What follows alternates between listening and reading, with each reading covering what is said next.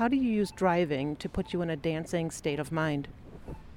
Chicago traffic can be quite heavy on the mind and the body, and just sitting for so long is not the best for the body. So I think to get myself in a dance state of mind, I just try to think of a Zen place, that kind of like taking a yoga class, deep breathing and just focusing on the task at hand.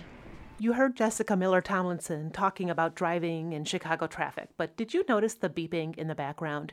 It came from a nearby traffic light. I started to move us away from the sound, but the artist interpreted the beeping in a different way. So I'm immediately drawn to this metronome, and it makes me think of Merce Cunningham, who actually recently celebrated his 100th birthday. Cunningham would use metronome in the studio, and it's something that I try to use with my students here at Northern Illinois. I actually teach them a lot of Cunningham technique. It's a technique style that I learned in college. It's important to understand timing and phrasing without actually having music. So that's an important tool for my students. And just in life, we hear all these different sounds, the sounds of the city, the sounds around us, and putting that into perspective of what we do in the studio. I'm going to ask you a strange question. Would you feel comfortable dancing to the sounds of the city right now? Sure. Is it okay if we film you? Yes, that's fine.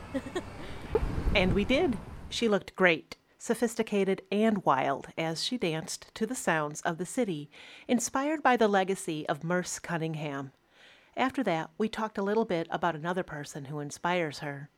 Yeah, my sister Anna, she is a few years older than me, and we were both dancers growing up. She was actually a much stronger ballet dancer than I'll ever be. And, we were super close and just always created works together. And she, to this day, is my biggest role model. I feel like the reason I started dancing really was because I wanted to be just like her. We made our way to Gable Hall, which is where she teaches jazz and modern. How many students do you teach? Oh, I have 15 students in my Modern 4 class, and then I have 16 students in my jazz class. So pretty good numbers. Where do they come from?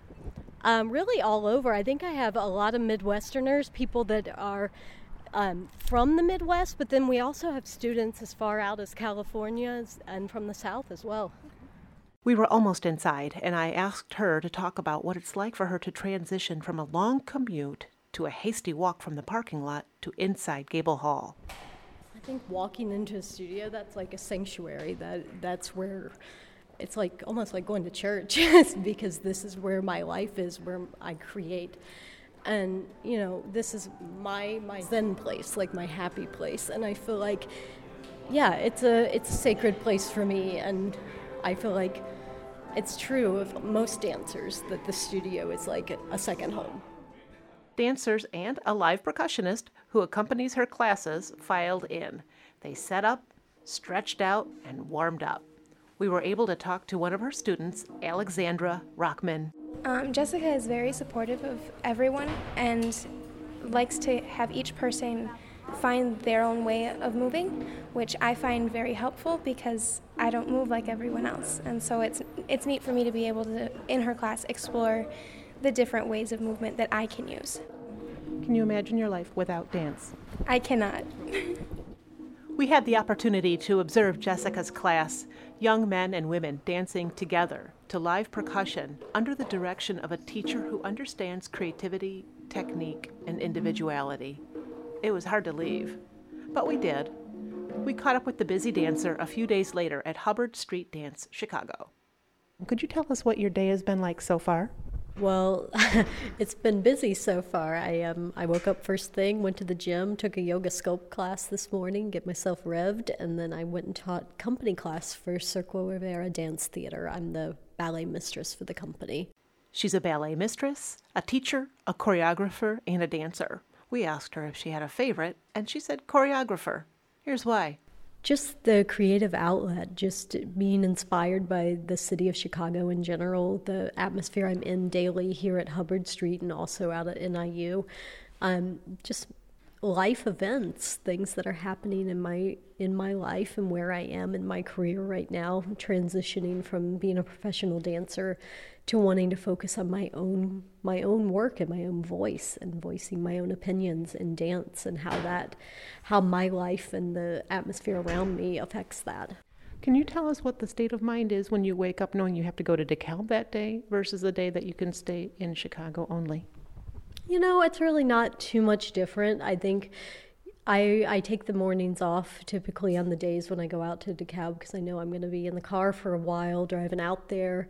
Then I'm going to be teaching for a good chunk of time, and then having to sit in the car again. So, you know, not wanting to put too much strain on the body before those long travel. And, you know, the days that I'm here at Hubbard, I tend to come and take class here at the Lou Conte studio in the mornings, my time. That is my relaxation time. And then I come in and teach in the evenings. And I'm here all days on Saturday, so obviously I'm not taking a class, but, you know, it's a pretty relaxed vibe. Like, I enjoy what I do, so it doesn't feel like work. She enjoys what she does, and she has since she was a little girl.